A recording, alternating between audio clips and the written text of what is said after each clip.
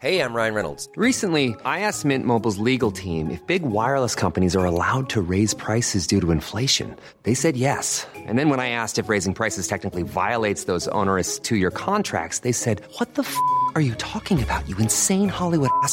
So to recap, we're cutting the price of Mint Unlimited from $30 a month to just $15 a month. Give it a try at mintmobile.com/switch. $45 up front for 3 months plus taxes and fees. Promo rate for new customers for limited time. Unlimited more than 40 gigabytes per month. Slows full terms at mintmobile.com.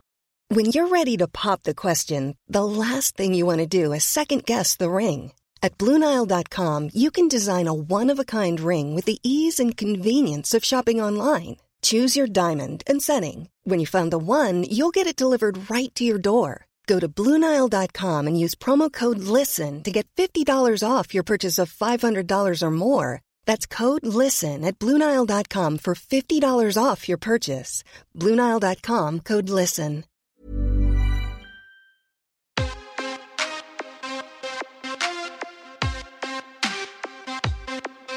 Welcome to the MMA Fan Podcast. Ladies and gentlemen, I give you Stu and Blake. Sorry to interrupt the podcast, but we've got another sponsor to tell you about, Feel Supreme. They're a nationally recognised brand who offer only the very highest quality of natural supplements. Their extensive range includes a range of medicinal mushrooms, nootropics, anti-aging products, gut support products, green powders, vitamins, and much more. Yep, they've worked with fighters from all the top promotions, including the UFC, Bellator, Brave, and Cage Warriors, with a solid reputation of providing results.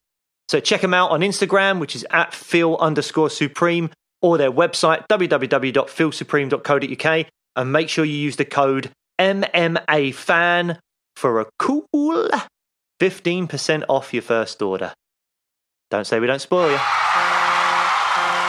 Hello and welcome to the MMA Fan Podcast. I'm Stu Whiffin, joining me as ever in full festive Christmas jumper, Blake Harrison. Hello. Hi mate, how's it going? That's not the voice I wanted to hear. We have had some backwards and forwards already. Not only did he have the Christmas jumper on, but something had happened to his recording settings which pitched him right up where you literally sounded like a kind of little sort of chipmunky elf type character, which I suggested you recorded it like that. You weren't so keen. No. I think, my voice is probably high-pitched enough for a lot of the listeners out there. They didn't need it to go full elf. Although I'm quite impressed with my jumper, though, but I have to be slightly wary of how I'm moving because there's little bells on my jumper. I don't know if you can hear. Oh, that's nice. Oh, shimmying as well. You hear that? Little bells on my Christmas jumper. And you got a little show there, Stu. So lovely. Never thought Blake Harrison would be shimmying his bell for me, but there you go. One of the many highlights of this year, which I guess kind of leads us on to what today's show is. It's going to be Blake and I looking back over 2021, some of the outstanding fights, submissions, knockouts, fighters, and then we're going to be doing a little look ahead to some of the fights that we're excited about and some of the fighters we're excited to watch in 2022. And we'll be having a little kind of retrospective look back on the podcast, because it started in the middle of this year, and we feel like we've covered a bit of ground in the time that we've been doing this. So we're going to look back over that and talk about a few things that we've both really enjoyed about launching this podcast. So I think maybe we start, Blake. Fight of the year. Fight of the year. Okay, brilliant. For me, I've got a list of a few here. I'll just reel off a few of them, but then I'll talk about what I think was my just standout. I didn't even have to think about this one. This was clear as day for me. But I feel like it's going to be different to yours, which is interesting. So, top fights out there, I think, was Prochazka versus Reyes. I thought that was great. It lasted like just 2 rounds, but it was amazing. Could be up there for knockout of the year as well. Yeah, it's definitely up there as one of mine. Yeah, for sure. That was just the pace of that back and forth for light heavyweights as well was just fantastic. Daly versus Hamasi from Bellator. I mean, that was crazy. I mean, Daly looked really hurt. It looked like Hamasi was going to win, and then Daly came back, and that was a brilliant, really fun fight. I think shout out to Cage Warriors with Hughes versus Charrier. It wasn't the most kind of like crazy back and forth like the Reyes Brahajka and Daly Hamasi that we've mentioned, but technical. It was really good fight, back and forth. It was on a bit of a knife edge, and I think that really deserves a little shout out. Was Hughes versus Charrier at Cage Warriors for the interim featherweight belt, which Paul Hughes won. I think Rodriguez Holloway was a phenomenal fight, really good fight. Usman Covington too, I thought was really good. Covington coming back and doing way better than I thought he would. And then I think you've got the two big boys, and I think I know which one you'll pick, but maybe I'm wrong. So we got, I think Gaethje Chandler is going to be on everyone's list surely, and Volkanovski Ortega also has to be on everyone's list. Yeah. For me, it's Volkanovski Ortega. Oh, mate, high five that. Oh, did you say one? Yeah, that's mine. Oh, no. I really thought you were going to go for Gaethje Chandler. No, I went for Volk Ortega. I thought you were going to go Gaethje Chandler. I know you're a big fan of both Gaethje and Chandler. But for me, I think it was over 5 rounds. It was for a title, and I think stakes make a difference. You know, it's all well and good having these amazing fights on the prelims and all that, and you've got to give them credit. Like people like Molly McCann had a phenomenal fight back in September. I forget who her opponent was now, but she put on a really great fight. I mean, that 1 round Paddy Pimblett fight was crazy as well. But just to touch on what you said about having that title changes up a fight, I also think that the same can be said for the kind of what was on offer for Molly, which was probably staying in the UFC. Yeah. And I think that was shit or bust for Molly, and as we've mentioned before, never a backward step, just threw down and obviously got herself another contract. But yeah, go on, mate. Let's get on to fight of the year. Well, no, that's for me. That's it. Volkanovski Ortega was the one. I mean, that 3rd round was mental. Oh, mate, absolutely. Guillotine, end the triangle, guillotine and triangle. And then got out of it and was raining down blood. Like the whole time, I watched that with my wife, who'd been watching the Ultimate Fighter series with me, so she was familiar with Ortega and Volkanovski, and her mum and dad were over as well, and we actually watched it all together. And it was one of the fights I was like, I'm so glad that as people that don't watch MMA, my father-in-law in particular, because my mother-in-law was a bit like, oh no, don't do that. Oh, I can't watch it and all that kind of stuff. But my father-in-law watched this amazing fight. And that 3rd round, when he was able to escape both those submission attempts, but still re-engage into the ground game when I was like, just get up, Volkanovski, just get up, please. But he didn't. He just engaged in the ground game and got rained down really heavy blows. And then that 3rd round, I mean, Ortega, at the end of it he just looked done. He looked completely done. Had to be lifted up onto his stool, which I think we've mentioned on the show before. I don't think you can do that.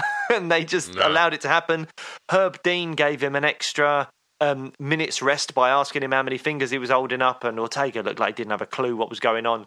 But then he came out, and did he win the 5th round? I think Ortega came out and he ended up winning the 5th round. The 4th round, Volk just was beating him up. Yeah, like the shots were were brutal.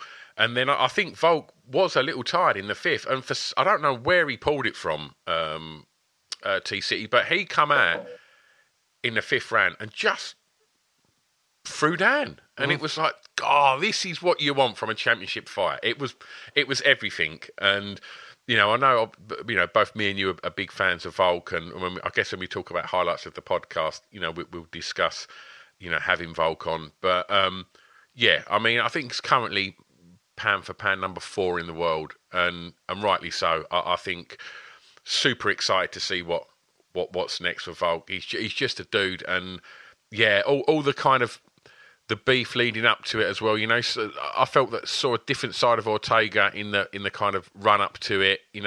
Normally he was always a bit of a golden boy and come across like a bit of a bad guy in some of the kind of press leading up to this, and it just delivered everything. And taking nothing away from Ortega, I mean, the guy has got a heart of a lion, and God, he can wear some punishment, because it was just a proper battle, and fight of the year, 100%. Yeah, I mean, it's a shame for Ortega in a way, because he seems to just be at that tier below. He's still an incredibly good fighter, and he probably beats 95% of the featherweight division, but you're at the same time as Max Holloway and Alexander Volkanovski, who are just that step above. That it's more. They're more than great. They are elite. And not many fighters get out of that third round. It takes something special to get out of that twice in a round against somebody who's a real specialist in that as well. Just incredible. And props to Ortega for definitely. I mean, I imagine that must have got all sorts of bonuses, that fight, and I hope so. But I mean, there's no reason why Brian Ortega should have walked out of that. Out of that octagon feeling like he didn't give 110%, because it was, fight of the year, 100%. And, well, should we talk about... Should we talk about some KOs? Let's talk about some KOs. I mean, I just want to give another shout out to the Gaethje Chandler fight, because that was epic. Yes, 100%. But it's just not. It was only over 3 rounds. The stakes weren't as high, and also it didn't. It was great, but I don't feel like it had the drama of Volkanovski Ortega. So that for me is fight of the year. But Gaethje Chandler was phenomenal, and I love that fight as well. Yeah, if there's a Heart of Lions club and Ortega's in there, he opened the door 100% to Michael Chandler that night. Yeah. Absolute warrior. And I think we've spoke about this kind of in post-fight shows, that I don't think that's done any of his salability, credibility, or anything any harm, that fight. Not at all. Fans will go, I want to watch Michael Chandler fight, and obviously it's looking like we're going to see Gaethje fight and fight for the belt, and bring that on. Yeah. Is there any fights that you felt I haven't mentioned that you think deserve a little shout out, or should we just move on? Well, I've got kind of... I mean, I've got a shock of the year, and I guess that could be fight of the year. Go on. I think I know what you're going to say. Well, it was only a couple of weeks ago. Yeah. And, how can we overlook, Juliana Pena versus, Nunes? Oh my God! What? I've got that down as one of my subs of the year, not because I thought the submission was incredible, but just it was the circumstances that were incredible. It was who she'd done it to, and it was the aftermath of what that means for the division, for women's MMA, for the UFC. Yeah. It just sent shockwaves through MMA, and that's why it's right up there. It wasn't that it was some flashy submission or anything like that. It was... What was crazy about it is that she beat her with the strikes. The reason I would say it's not the fight of the year is,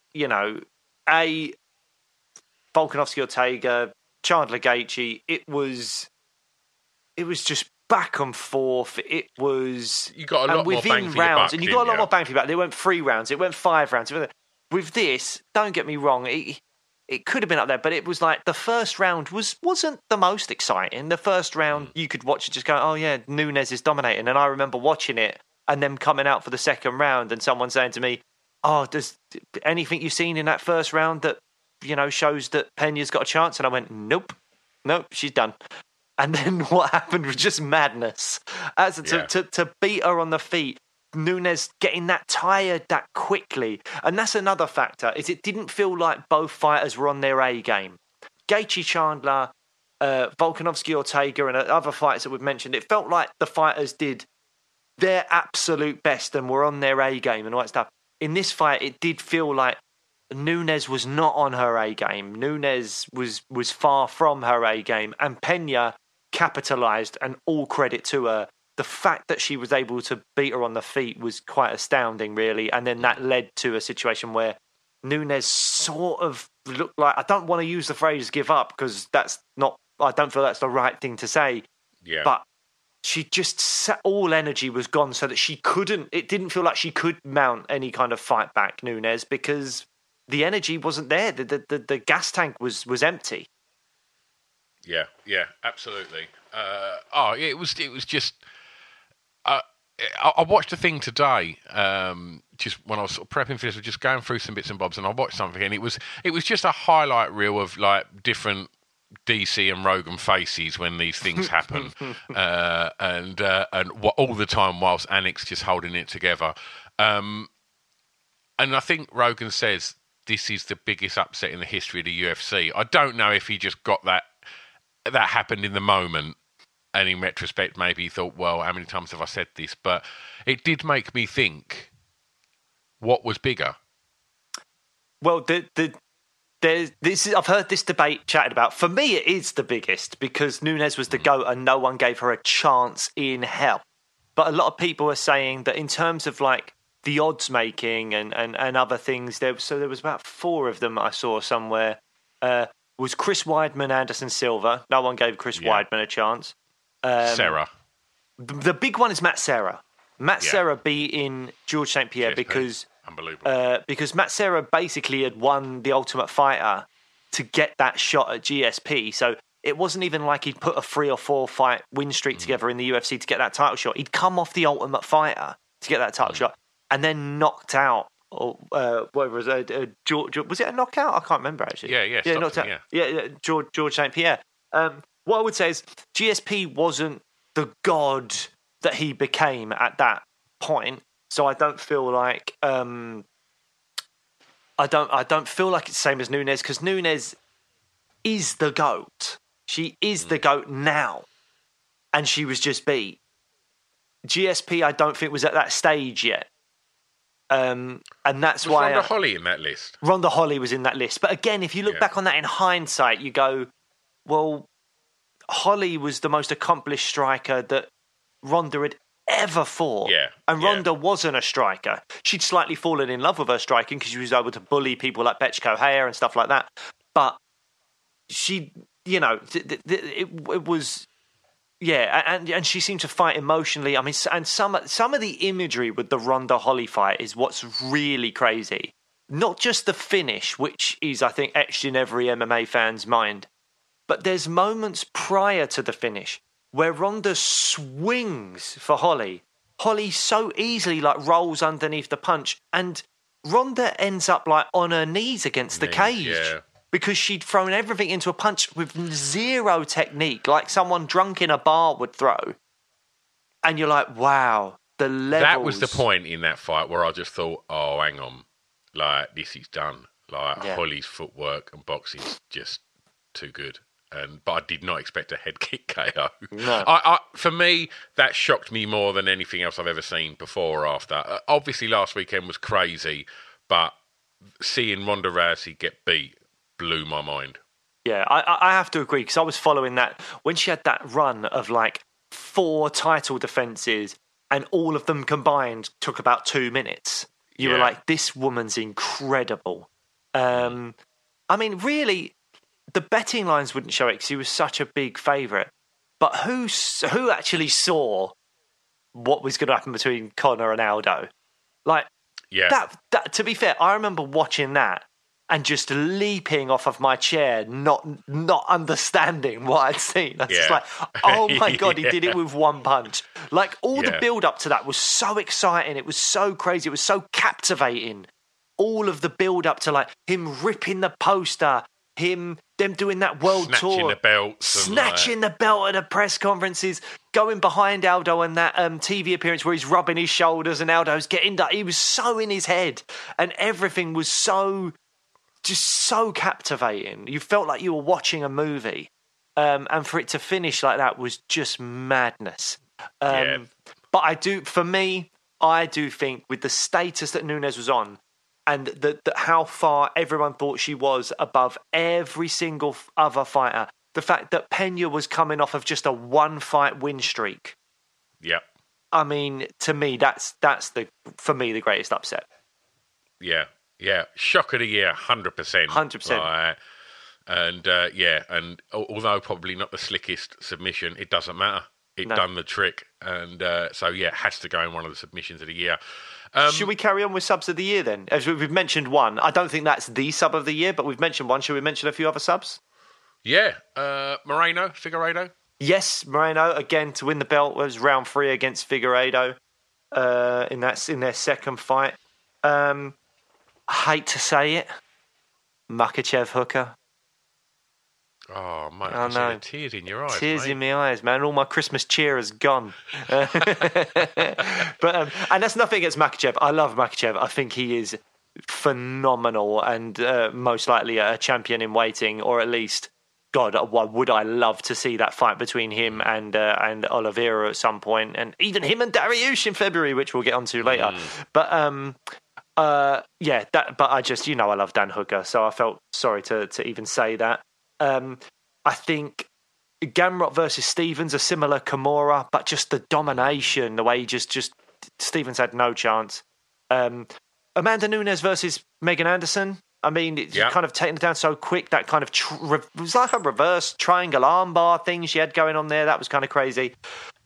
I think now I've got two here that are. I think they are up there, but one of them isn't actually a sub, but I put it in my subs list.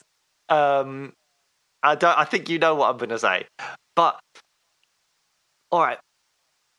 I know Paul Craig beat Jamahal Hill. That's the one I've got in front of me. That is the one I want to talk about. But it wasn't a sub. It was a TKO. I know.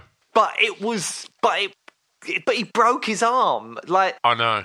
So to me, I feel like it's a sub, but technically it's a TKO. But to me, it's sub of the year. Yeah, we're putting that in the subcategory. It's our podcast, mate. It's our podcast.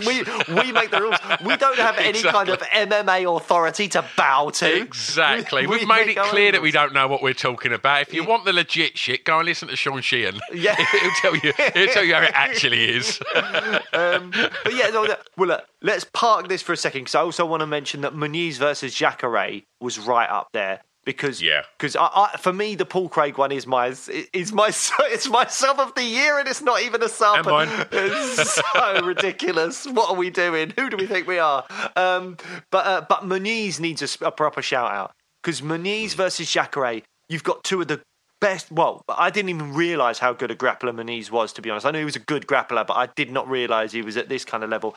And even in the commentary, Joe Rogan is saying, in the build-up, Muniz has said that he's a better grappler than Jacare, and that has pissed Jacare off, and blah, blah, blah. And I know Jacare's 41, but he is one of the most accomplished grapplers, probably behind Damian Maia, but he's right up there as one of the best jiu-jitsu grappler guys we've ever seen in the UFC. And for Muniz to snap his arm to the point where you can go back and watch it, and I had to stop watching some of it because it's just a bit much. And they do a bit where they're like, oh my God, you can hear it. And just before the replay of hearing it, Joe Rogan says, DC's taken his headphones off.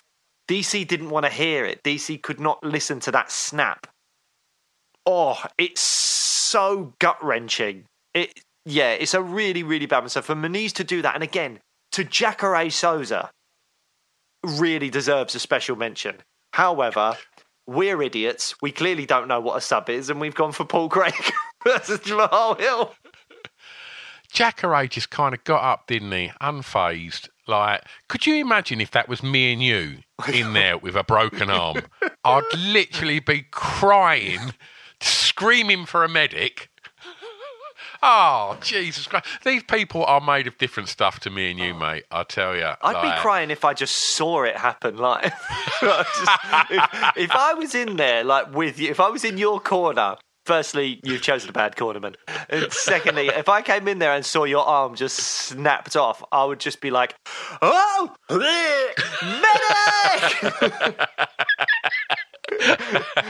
I'd be like the little puppet in Team America, just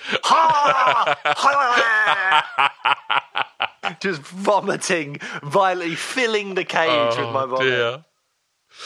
Right, well, look, should we move on to some KOs? Well, we haven't talked enough about the Paul Craig. I mean, I know it's not a sub, but he literally... Okay. Like, Jamal Hill, we've seen how good his boxing is, the way he just dispatched with Jimmy Crute the other night, just so Completely. easily. And Paul Craig... Great bounce back for Jamal Hill there. Yeah, absolutely. But the thing with Paul Craig that I'm just like, wow, is that he had a game plan of just like, I need to get this to the ground. Got as close... As soon as they came together, he got like the whizzer on his right arm and just sat there, just pulled him down into his world. Yeah. And it was like, it's not even just the submission, it's everything about it. The way he just unapologetically just pulled guard and pulled him down into his world with such confidence in his own ability on the ground and all that stuff. And then just locking up an armbar where the imagery of that arm just flopping around.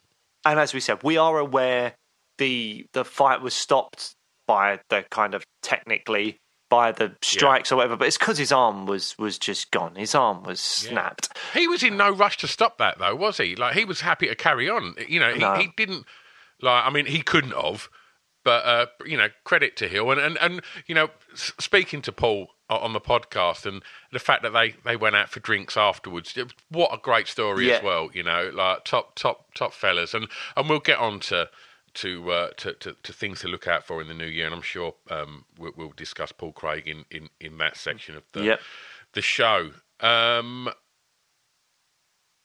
People getting flattened. Should we talk about that now? People getting flattened. People getting flatlined.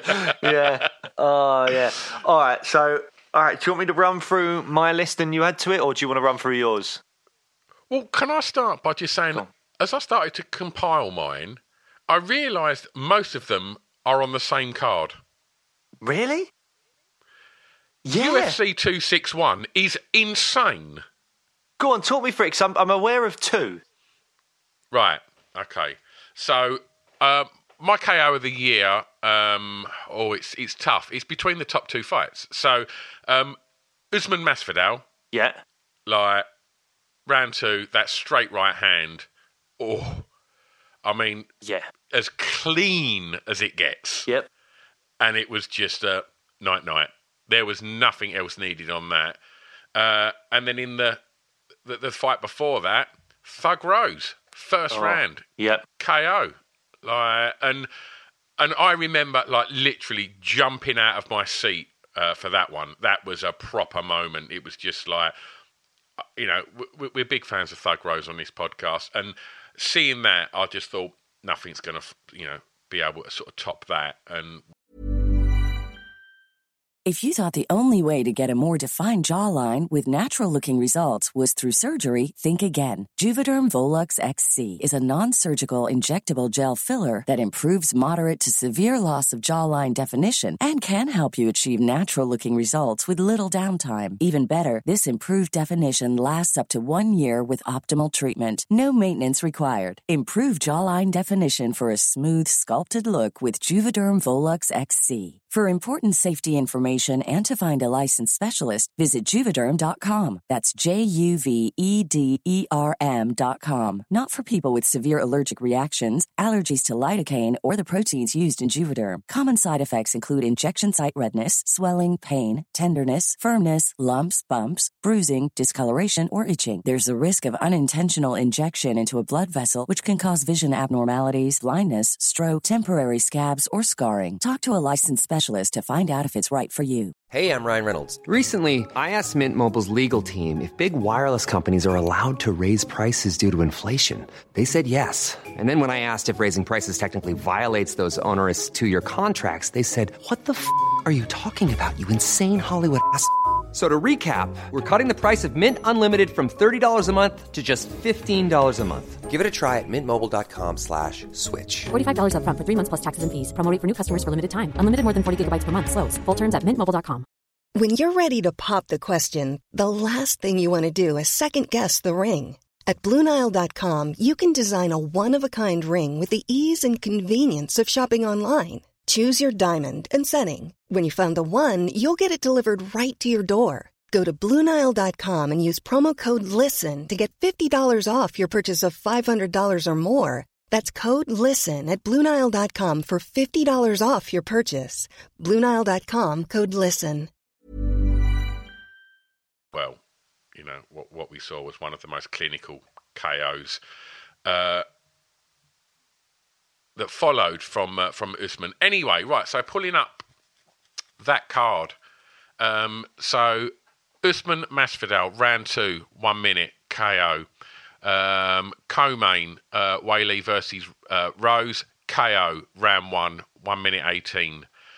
Below that, women's title, flyweight, Valentina, KO, TKO, round 2, over Jessica Andrade. Before that, first round, 17 seconds, Uriah Hall, Chris Weidman. Can't positively talk about that. Jesus Christ. That's the same face you pulled when I mentioned Cody Garbrandt versus Sugar Sean. Oh, God. Oh, God, poor Cody. Don't do that to him. And before that, first round KO, Anthony Smith, Jimmy Crute. That's a main card, my friend. That was an incredible card. I do remember that being an incredible card, yeah. So I've literally, for me, my KO of the year, emotionally, it was seeing Rose with that head kick, but clinically, Kamaru just throwing that right hand was just like, there you go, eat that. All right. And what you got? My knockout of the year, I think, is a different one. But I'll list you a few of mine that I thought deserved a mention. Michael Venom Page versus Derek Anderson. That kind of front kick that just busted up his nose. Not front kick, but kick that busted up his nose. Sergio Pettis versus Horiguchi. I mean, Horiguchi was dominating that fight, and then that spinning back fist just ended it. That's a really special knockout. A couple of people on Instagram threw up Fiziev against Riddell. That spinning wheel kick. I think that deserves a mention. Who did Fiziev fight before that? Bobby Green. That was a fight. That was a fight of the year contender. That was really, really good. Reyes Prohajka, that spinning back elbow. Whoa, that was something else. Rose against Weili won. That kick, fantastic. Derek Lewis against Curtis Blades. And again, it's like, I know it was just an uppercut, but it's the way that Curtis Blades fell. He just like bumped, just stuck the short uppercut that just like completely made him just like paralyzed and just flop to the floor. Was really special. Usman Masvidal I had as well. I think the reasons that's so good is because Masvidal had never been knocked out up until that point. Obviously, it's for a title, and it was so clean, and the imagery of him just folding, all that stuff, really, really special. However, my KO of the year, and actually I'm going to stop myself there because I think special shout out, a guy on Instagram messaged me and I completely forgot about this KO, and I'm assuming you have as well because you didn't mention it, was Bahamondes versus Roosevelt Roberts, a spinning wheel kick on the Cannonier Gastelum card in August. And I'm going to give him a shout out. Todd Barraclough, who on Instagram was Todd04_, sent me that suggestion, and I was like, oh yeah, shit, I completely forgot about that. We watch so much MMA that I did sort of forget about that. And that was a phenomenal spinning wheel kick KO. But my top KO, and I hate to do it because the person that got knocked out is a legend and a fan favourite, but Corey Sandhagen against Frankie Edgar. That flying knee, the way he just drew him into it, the way he timed it, again, the way that Frankie Edgar fell, the way that Sandhagen just kind of basically did a walk-off KO from a flying knee. The reason I like my KOs to have a little bit of flashiness and style to them. And although Usman's was obviously technically brilliant and it was against a guy who'd never been knocked out, it was for a title, all that stuff. I know that's amazing, but in my head, I can't get over the fact that it's just a punch. Whereas you want flamboyant computer game shit, right? I do want flamboyant. I mean, last year we had fucking Joaquin Buckley against Impa Kasanganay with that absolute ninja fucking crazy Batman shit. That's what I want to see. I want to see that stuff. That's why we're tuning in. So I have a special place in my heart for all those kind of like fancy, flashy knockouts, and the jumping knee to Frankie Edgar's chin really was something special. Yeah, but I couldn't put 2 Frankie knockouts on the list, which is why I've disregarded Chito Vera's front kick, because there's too much badness on Frankie. But yeah, Sandhagen's my top. Well, we've had a couple of messages as well on the Insta. T-Side Tom, knockout of the year for me, Ngannou Stipe. It's a great shout. What else have we got? What are you looking? Are you looking at the direct messages or are you looking at the comments? No, I'm looking at the comments. Yeah, you do comments then, and I'll get the messages. Okay. I mean, there's a shout out from Johnny Quietly, who's mentioned Taito Avaza, who's generally knocking people out quite regular now. He's also wanted to mention some of his walkouts as well. And he's got to be up there as one of the low-key fighters of the year, hasn't he? I don't think he's the fighter of the year, but to go from what was he on, like a 3 or 4 fight losing streak, and now he's on a 3 or 4 fight win streak. Again, the walkouts, the shoeys, the KOs, doing that to Greg Hardy, which everyone's a big fan of. This is what Johnny quietly is thrown in there. The entire sequence of Tuivasa Hardy, from Spice Girls walkout to KO to shoey.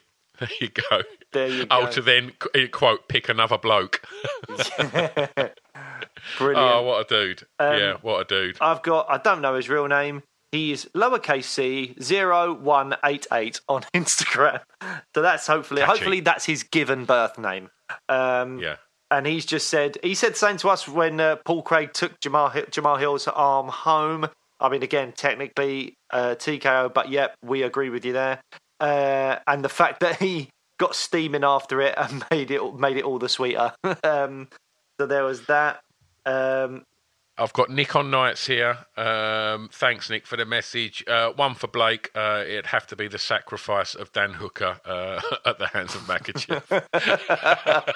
Oh, poor Dan. I love you, Dan. Martin Wilmshurst said similarly to you, Stu. He said that the whole of the Usman Masvidal 2 card was out of this world. First pay-per-view back with fans, he said as well, which I forgot about. Everything.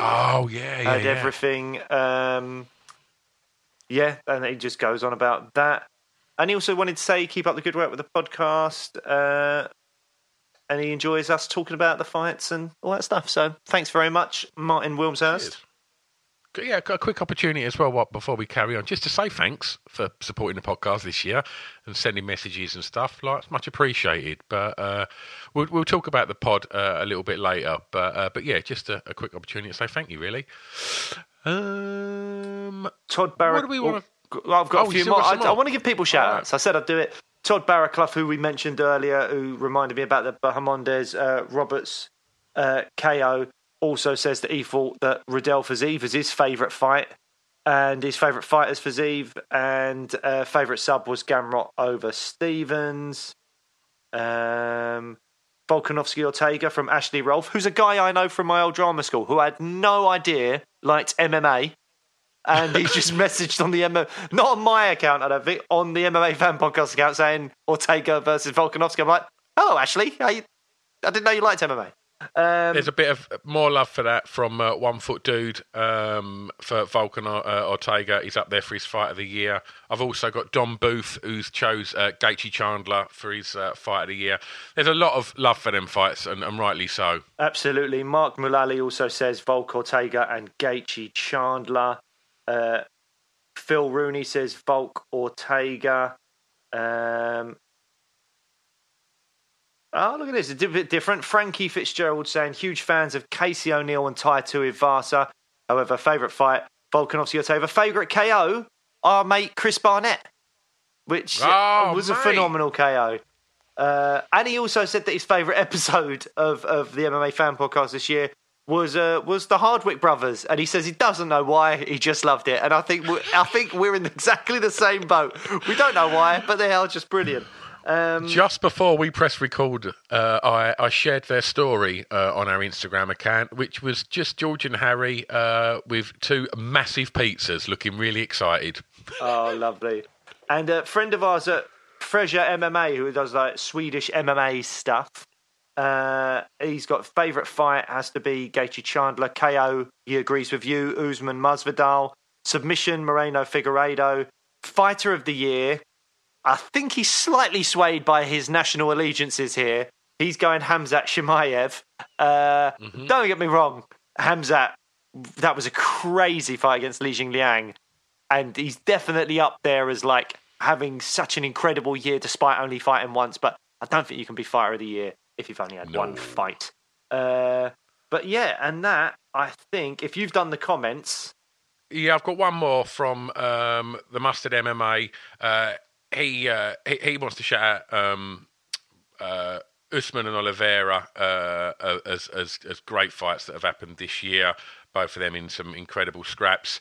But he also just wants to shout out Michael Chandler. He said he was up there for him. He said losing the record, but all that aside, what a great addition to the UFC. And I couldn't agree with that more. Great addition to the UFC, Michael Chandler. Oh, absolutely. Coming with such expectation. It hasn't necessarily gone his way, but my God, he has been in some absolute stormers. Yeah, so that's kind of... Is that all I've got? Yeah, that's everything. Yeah, right, well, there we go. So hopefully, if you're out there listening, anyone that we've mentioned, thanks so much for sending stuff in to us. We really, really appreciate that. What else have we got to cover? The Fighters of the Year. Oh, I've just burped mid-sentence there. Fighters of the Year. Very professional. Yeah, well... okay, yeah. I'll get in because I've only got one, my Fighter of the Year, and I'm going to stick with Volk. I just think massive, is it 20 fight win streak now for Volk? Yeah, something like that. I don't know. It's crazy. But this year, he's only had one fight, hasn't he? I know it was an epic fight. Yeah. But that's it. You're going one fight guy is your Fighter of the Year. Yeah. I'm going for Volk because I just think it's... I like him a lot. Just openly biased. I'm going for Volk because he's nice. I like him. I like Volk. He's been on the podcast. You do get special treatment if you've been on the podcast. If the Venezuelan Vixen or Usman wants to come on the podcast this time next year, I could be talking about you. On that rate, then, my Fighter of the Year is Tyron Woodley. Oh dear. Too Tyron. soon. No, that was a bit of a lay down. Mate, well, we haven't discussed that. That only happened at the weekend. I don't like discussing the Jake Paul stuff too much. But fuck me. I don't want to talk about it at all. No, well, I didn't see the fight, and I heard the fight was pretty fucking boring. But the KO was really scary. Again, the way he went down and just face planted and was down for ages. You've got to say he's got a lot of power, isn't he? Because that doesn't happen to Woodley very often. That kind of just lays him down like that. Yeah, I mean, like you, I just saw the KO on social media. Yeah. I have very little interest in any of that. But I did see that in the run-in for his next opponent was Anderson Silva.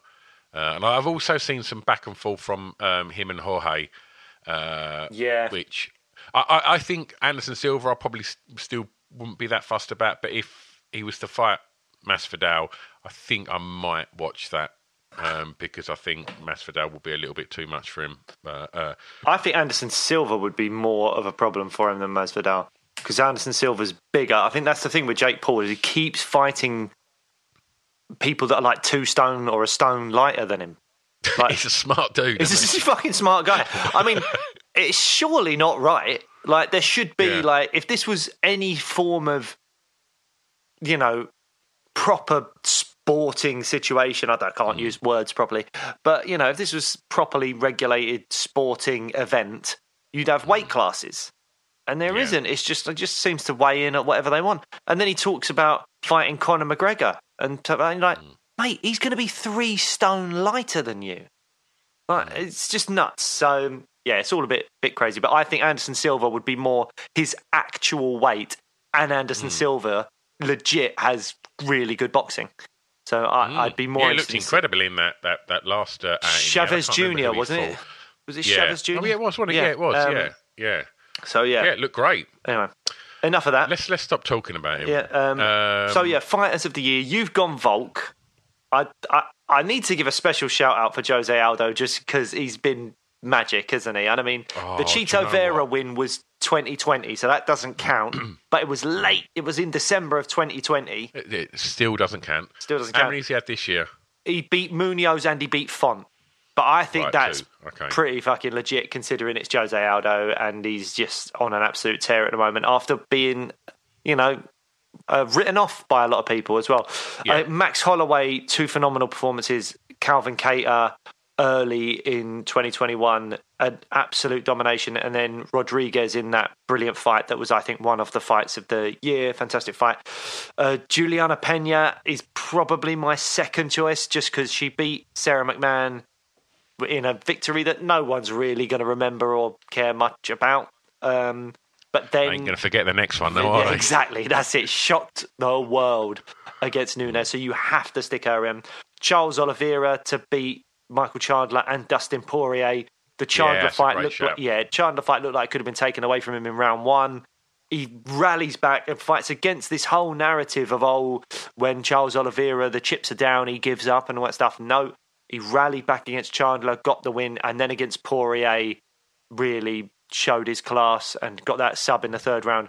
But my fighter of the year, and I think most people's fighter of the year, unless you're Stu and you're completely biased, is going to be Kamaru Usman.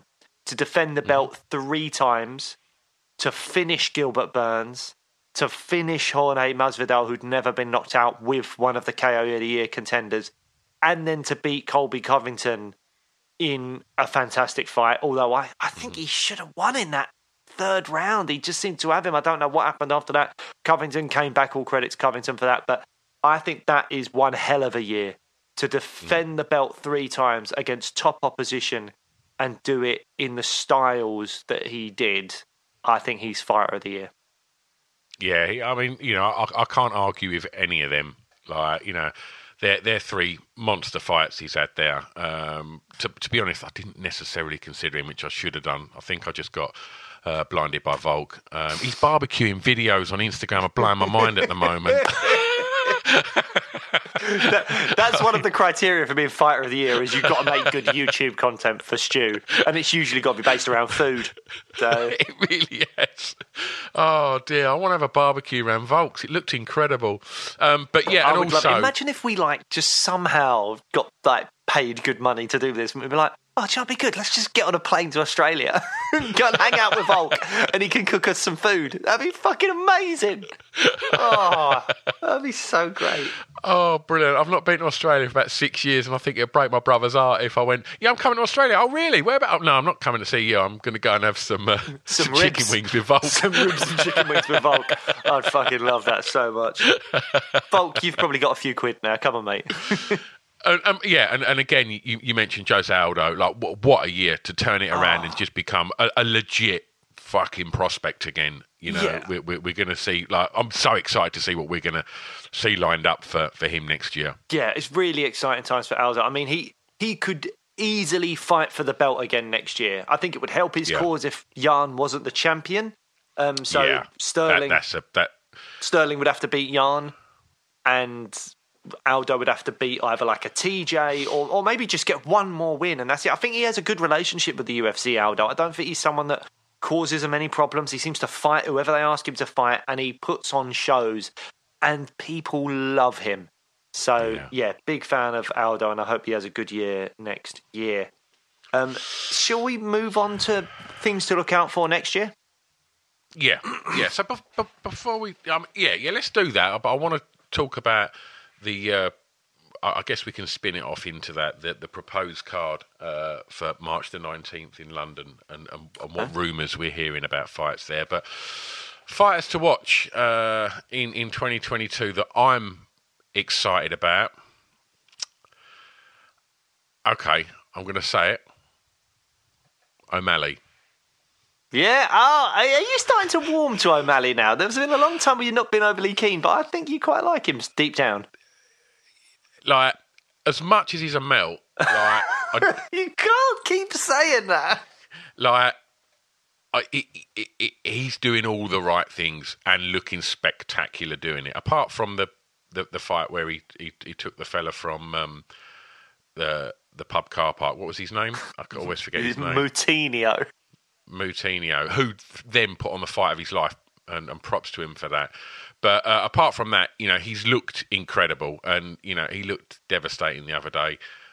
So I don't want to jump on the hype train because it's still early days, but I'm interested to see where this is going to go. You know, Hyper side, his hands are incredible, and yeah, so I'm looking forward to see O'Malley step up a level in opposition in 2022, and I'd quite like that to be Cody Garbrandt.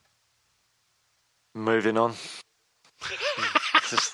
There's no point entertaining that conversation. Garbrandt should be... O'Malley should have a restraining order put against him. No, he's not allowed within 100 yards of Cody Garbrandt. That's just... dear, I just picture O'Malley just banging on the window of a retirement home. There's just like Garbrandt sitting there having a couple of Werther's originals, just thinking, I could still beat him. I think that's the fight. I spoke to Pippikins, and he was like, "Yeah, I'm not mad at that fight." Yeah, but he clearly has some kind of hit out on Cody Garbrandt then, doesn't he? Like, if you're putting Cody Garbrandt into a fight with Sean O'Malley, you're just saying, yeah, just go on, mate, lose a few brain cells. Go on, there you go. Oh, I've got a load of fighters I'm looking forward to. Go on, then. To watching. One of them, Cody Garbrandt. Cody Garbrandt versus Sean O'Malley's one of the fights I'm really looking forward to. You might as well do Cody Garbrandt versus Francis Ngannou. Oh, mate, imagine that. Oh, dear. Yeah, so I'm interested to see what we're going to see from Paddy the Baddy. You know, it's impossible not to talk about him because the hype machine is going into overdrive. The UFC realise they've got a legit star that can sell big numbers in the UK. He went over there, had the dream like start of your UFC career. You know, got clipped and then just turned it on its arse and got that clean KO. He's got all the charisma. We've experienced that charisma firsthand twice on the podcast. He's been gracious and come on twice. Always super entertaining. Such a nice fella as well. And I guess we can kind of start to touch on some of the London card stuff because there's been rumours. We presume and hope that we're going to see Paddy the Baddy fight in the UK. I know it's not necessarily in Liverpool, which would be insane. But if it is in London, I think Liverpool will descend upon the capital for that en masse. And the rumours...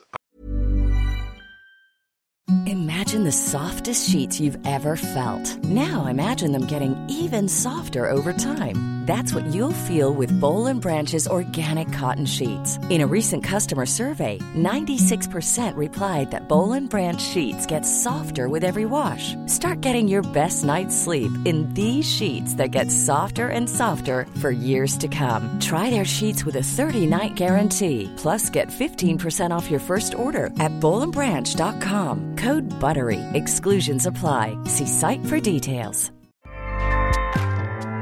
Acast powers the world's best podcasts. Here's a show that we recommend. The Real Housewives is a guilty pleasure for most, but if you're looking to not feel guilty about that pleasure, tune in to Everything Iconic with me, Danny Pellegrino, where I break down all the messy moments and behind-the-scenes antics of Bravo's popular franchise. And on Everything Iconic, I also interview celebrity guests like Kelly Ripa, Keke Palmer, Drew Barrymore, Cameron Diaz, and more about their guilty pleasures, their past work, and so much more. So if you're pop culture obsessed and find yourself watching way too much reality TV like me, tune in to Everything Iconic with Danny Pellegrino, wherever you listen to podcasts. Acast helps creators launch, grow, and monetize their podcasts everywhere. Acast.com. I'm hearing Cowboy Cerrone.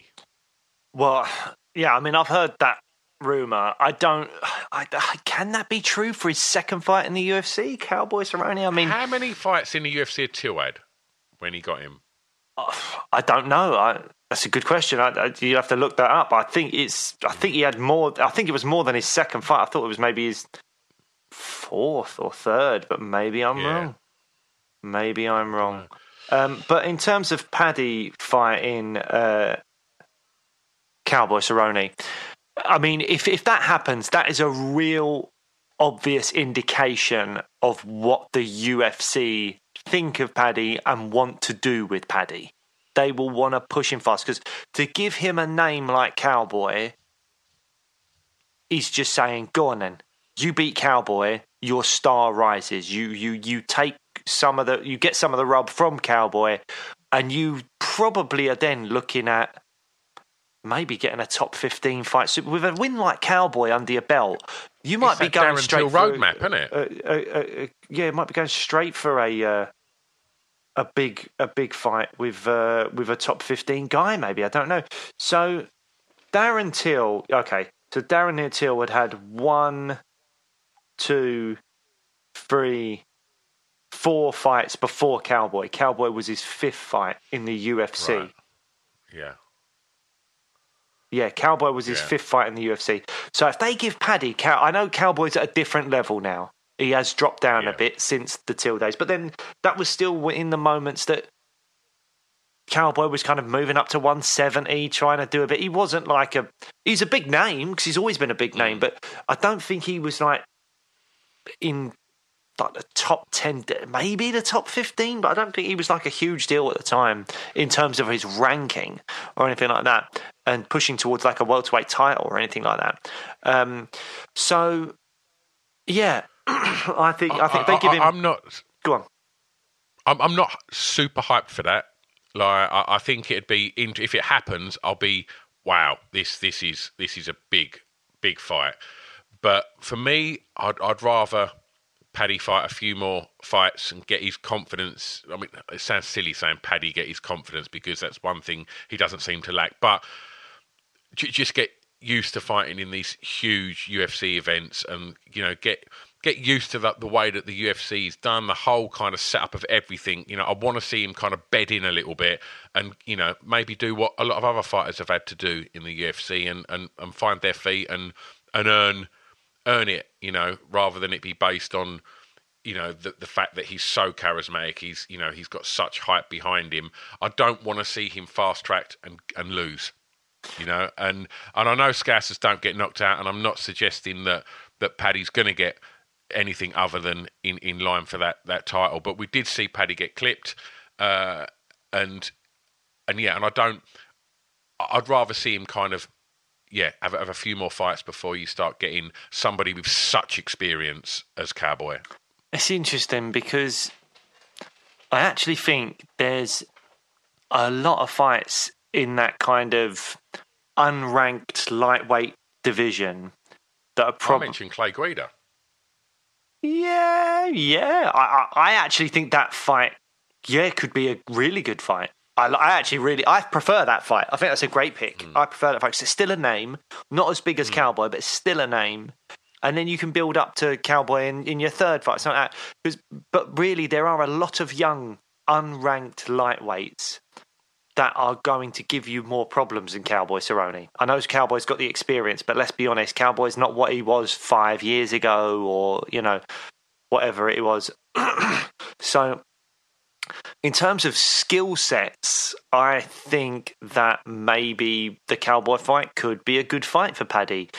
It's a great fight in terms of like building his star, but in terms of like, as you mentioned, the experience level, or if he got a loss to Cowboy, I don't think that would be the best thing. But I don't know, it's a tricky one. I do think he maybe needs to get one more win before he earns a huge fight against like a Cowboy Cerrone, and I think Clay Guida could be a great shout. But yeah, so I mean, but obviously, if that fight got made, that would be phenomenal for Paddy, and I think it'd be great if it happened in London to get Cowboy over here to do a fight over here. I think that'd be a phenomenal thing to happen. So, in a lot of ways, I hope it does happen. But I think in terms of Paddy's trajectory, I'd like to see him get one more win before fighting a Cowboy and then moving up a bit further. I'm with you on that, mate. I'm with you on that. I've got a list, but go on. Go on. No, you go. Go with your list. I'm looking forward to what we could see from Tom Aspinall. I think that's something. It's just a really exciting, fast heavyweight that I think from what I gather, he's rumoured. I don't know if it's confirmed. I don't know what's confirmed for March the 19th, even if the card is. And I guess that's all subject to the situation that the world finds itself in by the time we get to March. But I believe he's rumoured to be fighting, strap yourself in, Blake, Shamil Abdurakhimov.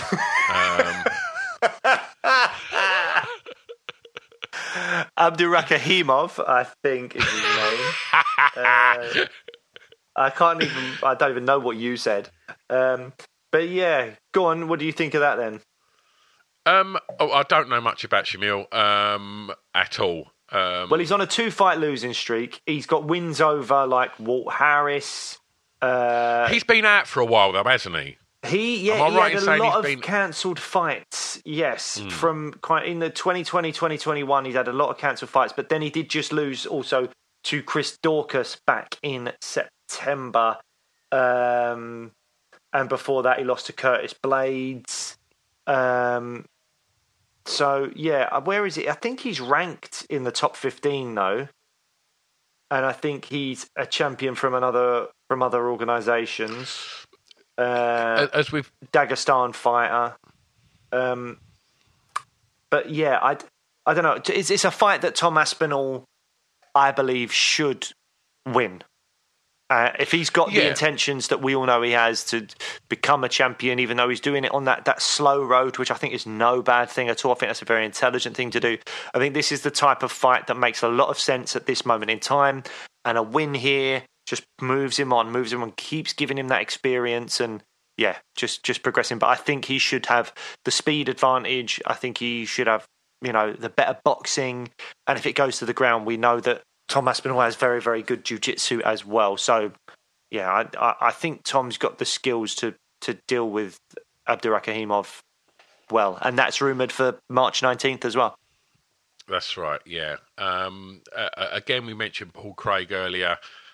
Obviously, rumours again of the rescheduled fight, which was meant to be against Gustafsson. Yeah. If that happens to find its way on that card, that's a fight I'd love to see. That's a huge name for Paul Craig. And, yeah, I mean, Gustafsson's obviously not fought for a long time. Although he's obviously unranked now, he's still a legit superstar in the UFC. Yeah. And I think it's just a brilliant opportunity for Paul Craig to do what he does best and to get a win over Alexander would be incredible and great for Paul Craig's quest for the strap. Yeah, looking forward to that. Other fighters, I want to see Arnold Allen. I'm really excited to see what Arnold Allen's going to be doing in 2022. And just, I mean, I've not heard any word of him being added, either of these fighters being added to the March 19th card, either Arnold Allen or Ian Garry. And I'm sure you would like to talk about Ian Garry as well when we talk about fighters to watch in 2022. But, again, a guest that's been on a couple of times, both times, like Paddy, full of charisma, full of chat, top bloke. And, yeah, had his debut, ice cold KO, just looked great. All the chat. I think the UFC are going to play a different game with him. I think the fact that he's based in the States now, I think that they're going to kind of bring him up over there. The fact that he made his debut at Madison Square Garden, walking out into that kind of crowd. My God, I'd love to have seen Paddy the Baddy do something like that. But I think I just got a feeling the UFC are going to kind of bring him up more gradual stateside. Whereas I think, I'm trying to explain what I'm trying to... Well, no, I think that makes a lot of sense. And I think I wouldn't be surprised if Arnold Allen and Ian Garry are not on a March 19th card in London. I mean, obviously, Ian Garry's not from the UK. He's Irish. So him coming over here wouldn't mean as much to him, I don't think, other than the fact that family could make that very short trip across to come over and watch. I think Ian Garry, being based at Sanford MMA and being Irish, if there was a doubling card coming up, for sure, I think he'd want to be on it.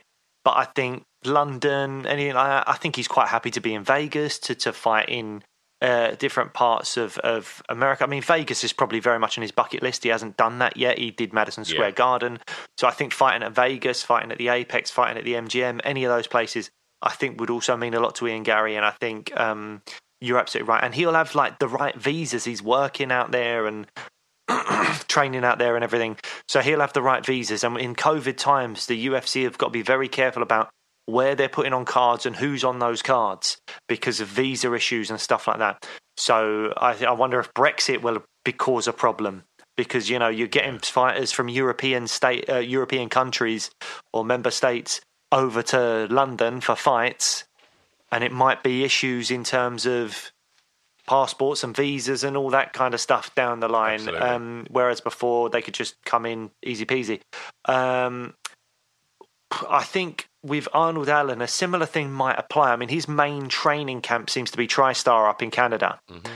I'm assuming he's got all his American work visas because he's been in the UFC for a long time now and fighting, you know, probably here, there and everywhere.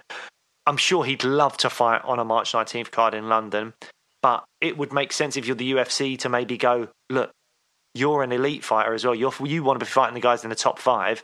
It's going to be maybe harder for us to get Chan Sung Jun over to Britain or you know, maybe even a Josh Emmett or someone like that over to the UK. That's going to be harder for us to do. Just fight him in Vegas or fight him wherever. And if Arnold Allen, his main camp is TriStar, maybe he'll be happy with that.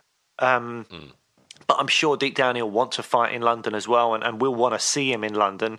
I think Arnold Allen is so underrated, and I think he's a phenomenal fighter. I know he's not the flashiest, and I know that he doesn't always. He's even mentioned it himself. He's that kind of high risk, low reward fighter. So when someone sees Arnold Allen's name on a contract, they're thinking, if I beat him, people won't necessarily boost me up because he's not some flashy name like a Sean O'Malley or someone like that.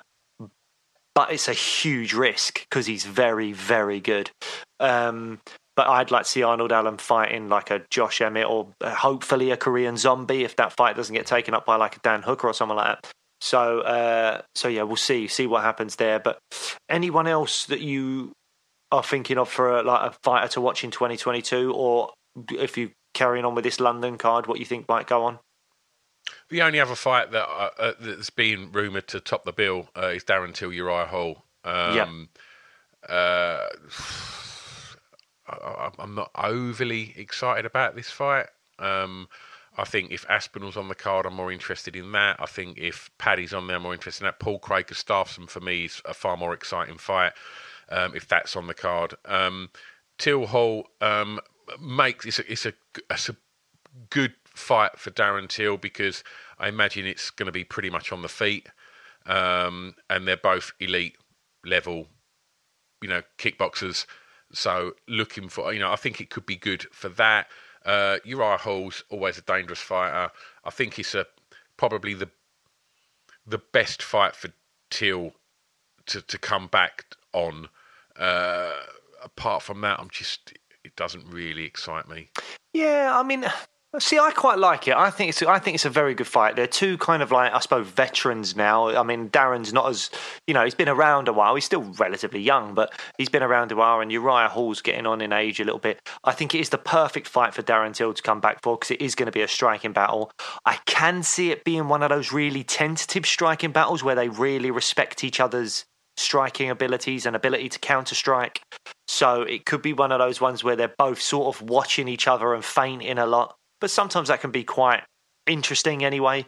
But I think in terms of fights, I think this is the perfect fight for Darren. I think he needs a win. He needs someone that's not going to take him down, and he needs to take the time between training for Uriah Hall and the next fight and whatever time he's got leading up towards the Uriah Hall fight before they get really specific about the game plan for Uriah to really work on that wrestling and stuff. And also, I feel slightly bad saying it, but when you look at Darren Till's body in that Derek Brunson fight, it didn't look like the Darren Till of old. He didn't look like a Darren Till. Like maybe there's been an injury that he's not talked about or something like that. But he just looked slightly soft in comparison to what he has done previously. and you start to think, God, you've made a lot of money, I'd imagine, on not just fighting, but he's got other businesses. He's got, his Instagram following is massive. I'm sure he earns a lot from paid advertisement stuff or that kind of thing and all of that. It's, I think, maybe harder to keep motivated when you're doing well financially and you don't have to fight to make ends meet. And I just wonder if there was something in that in the Brunkton fight, because he just didn't look himself. So we'll have to wait and see kind of what kind of Darren Till comes back if he is around for that March 19th card. Other fighters I think could have a big 2022. I mean, Jack Shaw is someone that will be on that card against Umar Nurmagomedov. I've said it on this podcast before. Jack Shaw should be fighting a ranked opponent. He shouldn't be fighting Umar Nurmagomedov, who's also a really dangerous, tough fighter at that bantamweight division. I think that I would have liked to have seen Jack fight a Sun Sao, but obviously that fight went to Ricky Simone. He got that fight. I think there's other fights out there that Jack Shaw could have had against ranked opponents. I think he's earned a ranked opponent, but he's going to have to fight a really, really dangerous guy. Just look at Jack's record. Yeah. Yeah, I mean, yeah. So I'm kind of. It's one of those fights where I think that is a low reward, high risk fight, because I don't think beating Umar necessarily gets you a number next to your name, but he's a really tough fighter. So yeah, I hope, wishing Jack all the best for that in March 19th. Outside of the UK fighters, I think Magomed Ankalaev up at light heavyweight is really dangerous. Yeah. Other than his loss to Paul Craig, which was his debut, where Paul Craig got that last second triangle in the last second of the final round of the fight. Yeah. Crazy. Ankalaev has looked like an absolute beast, and I think he's maybe 2 fights away from a title, or maybe 1 win away from a title shot. He's someone to really watch. He could have a really big year next year. He could fight for a belt next year or early in 2023. Ilia Topuria. I don't think we've seen him since his win over Ryan Hall, but there's a real amazing influx of top-level Georgian MMA fighters at the moment. Yeah. You've got Merab Dvalishvili, who I think is also got a really great shot of doing big things in the bantamweight division next year. You've got Giga Chikadze, who I think he's got a fight booked against Calvin Kattar early next year. That's right. And if he wins that, he's breathing down the neck of a title shot. He could be next up outside of Max Holloway for a title shot against Volk. And then you've got Ilia Topuria, who I think is unbeaten. He might be like 14 or 15-0. He's doing well in the UFC, and I think I'm not sure if he's ranked yet, but if he's not, I think he's definitely going to be fighting a ranked opponent next. I would like to see. Should really look that up. But yeah, Ilia Topuria, I think is, if you don't know about him already, check him out. I think he's going to be a big deal. And then the obvious one for a big year next year is Khamzat Chimaev. After, that bout of COVID, being out of the game for a long time, after bursting onto the scene in 2020 and going 3-0 in spectacular fashion, he then beats Li Jingliang in one of the most dominant performances I've ever seen. The way he just picked him up, threw him down next to Dana White, and was just chatting to Dana White during that performance, and then ended up choking him out. Incredible.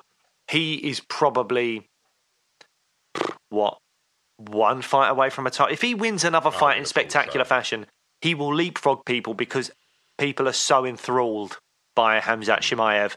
So I think he's only got to beat like a Neil Magny, or, I mean, there's rumours, this can't be true, but what if it is, of him fighting Colby Covington. And that is, if you beat Colby, that's it, title shot. What do you think of that? I've heard rumours of him fighting Colby.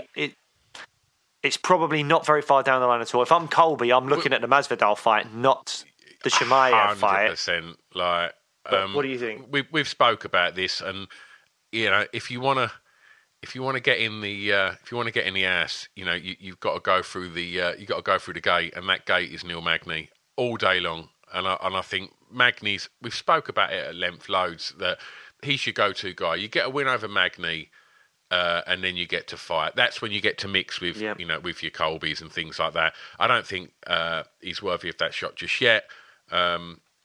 I think it would be unfair. It would be way overstepping lots of other fighters that are earning their shot in that division. Yeah, fight Neil Magny. That's the fight that I think is a perfect test. And if he beats that, then you're in there with the top fives. Yep, I'd agree. I'd like to see him fight Neil Magny. He's been wanting that fight for ages, and then fight a Colby or a Gilbert Burns to get to his title shot. Definitely. But, I mean, if he beats Magny and goes straight into a title shot, or if he leapfrogs Magny and just goes straight into a fight with Colby Covington, I don't think anyone's going to have any complaints, because that performance over Li Jingliang was really, really special. Just to go back onto Ilia Topuria, he's 11-0, and he's actually got a fight booked against Movsar Evloev, who is ranked about 13th or 12th in the featherweight rankings. And Evloev is someone as well that's kind of just like under the radar. He's 15-0 and very, very dangerous. That's almost a weird booking, to book two undefeated completely. Guys that could be fighting for a title against each other in 2 years' time or something. Weird to book that fight now. The Jack Shaw fight.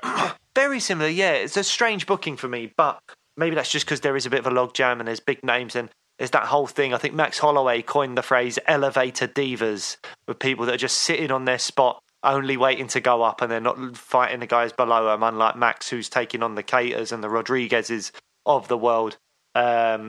So, yeah, there's maybe a bit of that going on, particularly at welterweight, but maybe at featherweight, some people as well. But, yeah, I think that is all I've got, really.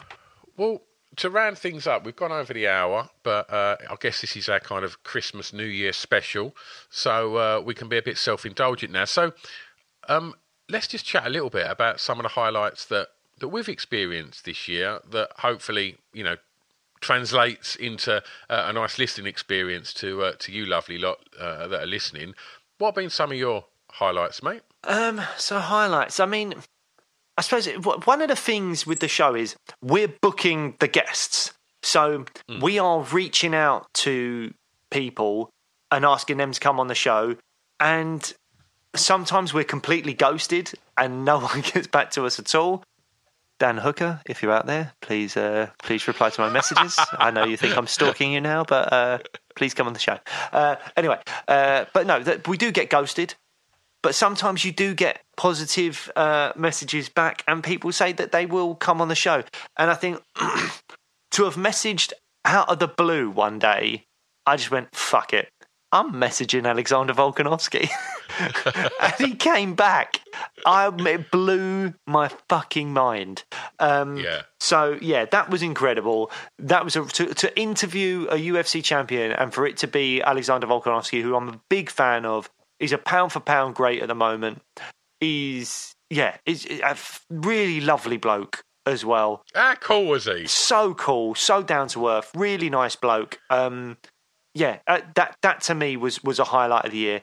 And also, when we were trying to get Jojo Calderwood, or I should say Jojo Wood now, on the show earlier in the year, you can't message Jojo on Instagram, but I saw that, management is Danny Rubenstein, and I emailed Danny Rubenstein, who's quite a big deal in the MMA management world, asking about Jojo, and we ended up making that happen. And I remember getting an email from Danny Rubenstein whilst I was at a family day out at Whipsnade Zoo, and we were sat on a bench, and I remember leaping off the bench. Again, my in-laws were with us at the Whipsnade Zoo, and I remember leaping off the bench and going, oh my God, we can get Jojo, and they were looking at me like, what? Who? What are you talking about?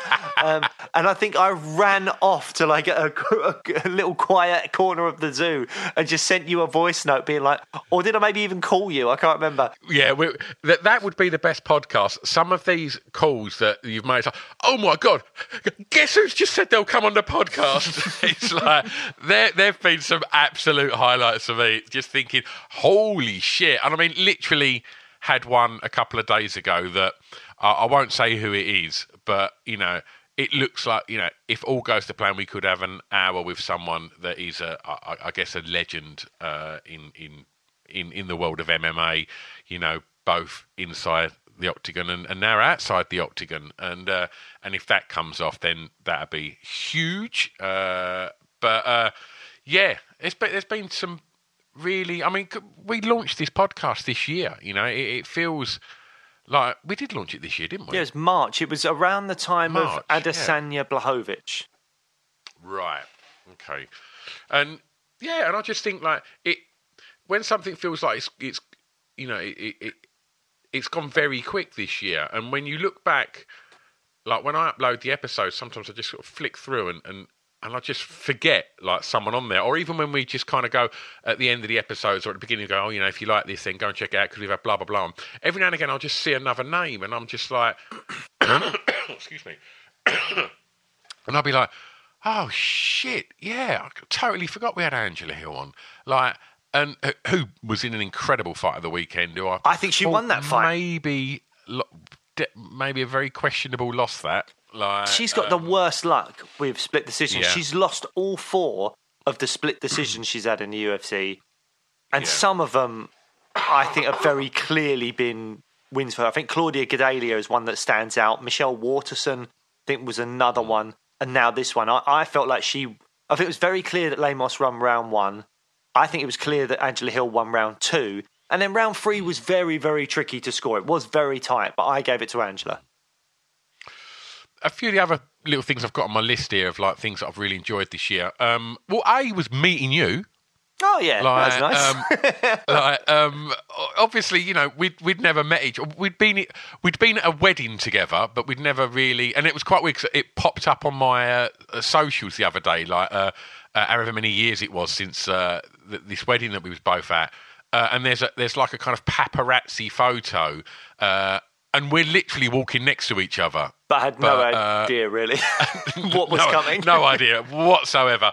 So it was really nice, obviously, having you chat on my music podcast, and then just through a shared love of MMA, you know, fast forward to the end of the year, and me and you have, you know, become pals, and we've got to speak to fucking hell, you know, Alexander Volkanovski amongst so many other people that, you know, are absolute legends of mixed martial arts. So that's been really nice. And then when we did actually physically meet each other, I think that was a really good day. Not because I met you, but because we got to go to Cage Warriors, and we had a weekend at Cage Warriors, and was spoilt rotten that, you know, because of the situation, it was an empty York Hall, and so we got to sit above the octagon and look down and watch some incredible fights. We got to watch Ian Gary, and you know, to get that win, which signified, you know, his move up into the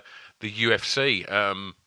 And then afterwards got to meet Ian and got to hang out and have, you know, a drink with the, you know, Mr. President of Cage Warriors, Graham Boylan, which was just really good fun. And I think more than anything, it woke my interest in Cage Warriors, because up until then, occasionally I'd watch a bit of Cage Warriors, but it wasn't on my planner like UFC is or Bellator is. Yep. And now I'm equally as excited for a Cage Warriors card as I am a UFC card. And they've really been good to us this year, Cage Warriors. So massive thanks to Kieran and all the people over there that have, you know, facilitated all them interviews that we've had and got to, you know, meet people like Ian Gary and hang out with the Hardwick brothers and just get, you know, some great chats in there.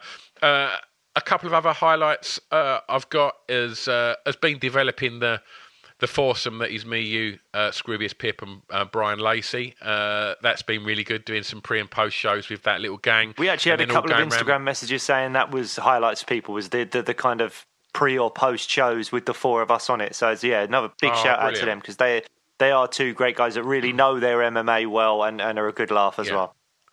And it was great to go around and actually all hang out in Pip's front room and watch. What UFC was it?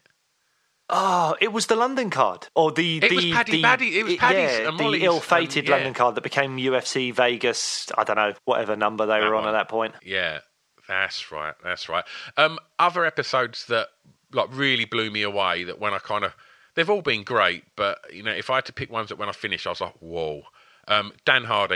That's up there as one of my favourites. Yeah, you know, as somebody that, you know, when I first sort of getting into MMA, but seriously, Dan Hardy was, one of the fan favourites, and then, just to see and just to hear his fight brain, the way that he, dissects fights and looks at fighters, he's just brilliant, and felt really, really privileged to get to tap into that for a bit. And Mark Goddard, yes, hearing Mark, talking about, obviously being being the third man in the octagon for arguably, I guess, a lot of what we've spoke about this year, some of the fights of the year, some of the fighters of the years, Mark's generally in there looking after them, protecting their safety. And for me, definitely the best referee in the UFC at the moment. Yeah, those two are right up there on my list. I mean, other things, I've just really loved how open some of the fighters have been when we've chatted to them.